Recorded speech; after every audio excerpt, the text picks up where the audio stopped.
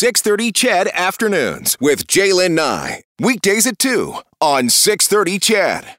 Well, if you'll remember, and take a pause and remember to this time last week, that snow was starting to fly in our first big snowfall of the season. And since then, many of you have been voicing your displeasure with the city's efforts to clear the snow, including City Councillor Andrew Knack. He says how the city manages local roads and pathways is still not good enough. You'll remember that they implemented that new cleaning plan this year. It was actually in place last year, but they didn't have to use it because we didn't get a lot of snow last year. Councillor Knack says while the main roads are pretty good, the biggest issue for him is the management of residential roads, sidewalks, and trails. I don't think this is an issue with the city staff who are doing the work. I think they are doing as good of a job as they're allowed to do with the resources that are available to them. The issue always comes back to, I don't think we have enough resources to respond to those other areas in a timely manner. And so Councillor Knack is calling for a small increase to the snow removal budget over the coming years, like a small increase each year, because he says, you know what, the city's strapped right now for cash, but if they do small increases in the snow budget removal or the snow removal budget, that this could help in the coming years. He says that would allow the city to do a better job. And our next guest would like to see a better job done as well. Marla Smith uses a wheelchair, and the snow and poor snow cleaning has limited her ability to get around, especially when she's out with her service dog, Kuna. Hi, Marla. Welcome to the show. Hi, Jaylen. Really appreciate you joining us this afternoon. So give us an idea of what the past week has been like for you and Kuno. We haven't actually been able to leave our street yet. Crossing the street is impossible. We've had curb cuts blocked, and the residential or the areas that are cleaned by residents have been great, but we do have one stretch that's been done by the city. They came out, they did it, but they left it so deep that nobody with a mobility aid or a walker can get through it to the bus stop. And the problem with this is that there's still this misconception that if you have a disability, you sit home all day, and that's not the fact.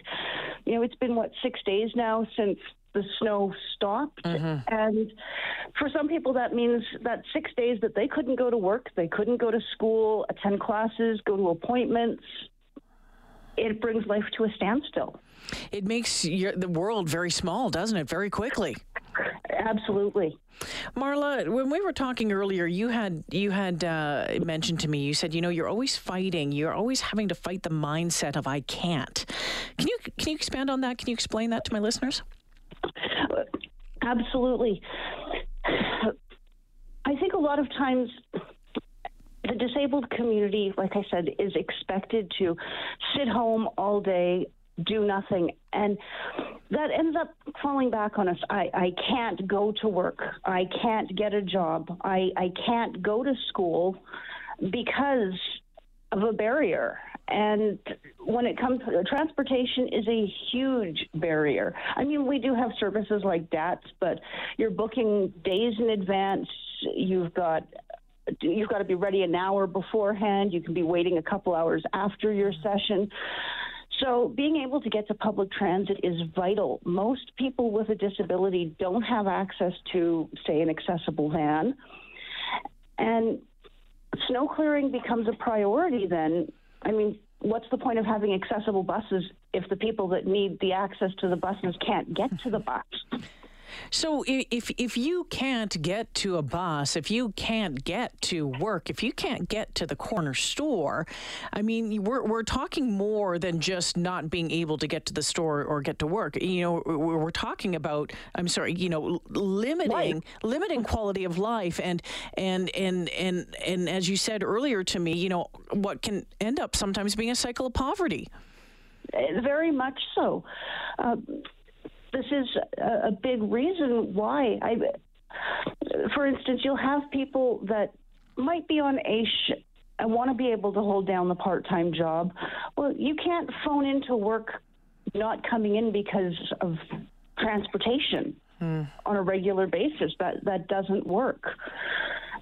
Same thing with even taking classes. I mean, you might have the option to do it online right now, but that's not always been there, and it might not always be there. So transportation is vital, and try getting, the doctor's appointment, the specialist appointment. If you cancel, you're waiting months to get back in. Yeah. I mean, but the reality is school is completely doable. Work is completely doable if you have the right equipment and support, and you believe that includes snow removal. It does. And really, that's the thing. The biggest thing that prevents people from meeting their goals in life is the barriers that stand in their way. And for someone like me, transportation is huge. Now, I'm fortunate enough that I can drive, but I can give you an example of the other day. I went to a bank in one of the newer areas of the city, and I parked in an accessible stall. The sidewalk was cleared. The parking lot was cleared, but the Bobcat had left a ridge of snow at the ramp to get on the sidewalk. I had to phone the bank and ask them if they could come out and clear it. They told me they didn't have a shovel. I had to go elsewhere. Oh, my goodness. And now, again, fortunately, I have a vehicle and I can drive. But what if I were the person that spent the money on the accessible taxi cab to get there? They go home, or they spend another $20 to go to the next place. And we throw around words like inclusion all the time, but that's not an inclusive society. Inclusive means we get to the bus stop, we get into the businesses, and we get to the places so that we can participate in the community, in the workforce, in the volunteer force. I mean, and the reality here is, too, I mean, you have a service dog that you have to walk, that you have to get outside to do his business. As you said, you're able to drive. So, you can get to and from places. You might not be able to get in there because of what we just talked about. But for your dog as well, I mean, this is a reality. And if you can't get out to walk your dog, then what happens there? I am so fortunate. We have a man that does the business for our condo, or here, the maintenance, and there has not been a day that he has not had our front walkway cleared by 8 o'clock in the morning. So even if we can only go 100 feet down the road, at least the dog can get out.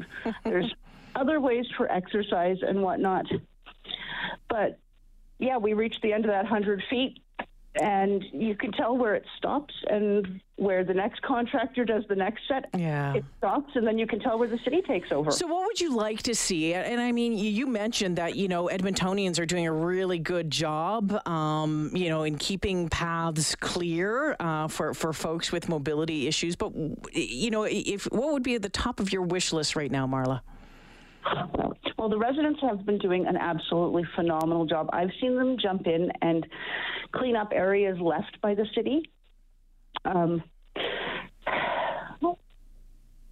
It's tough. I get it with the budget constraints and whatnot, but we really need the access to public transit in areas where they've got more density with accessible housing and seniors' homes.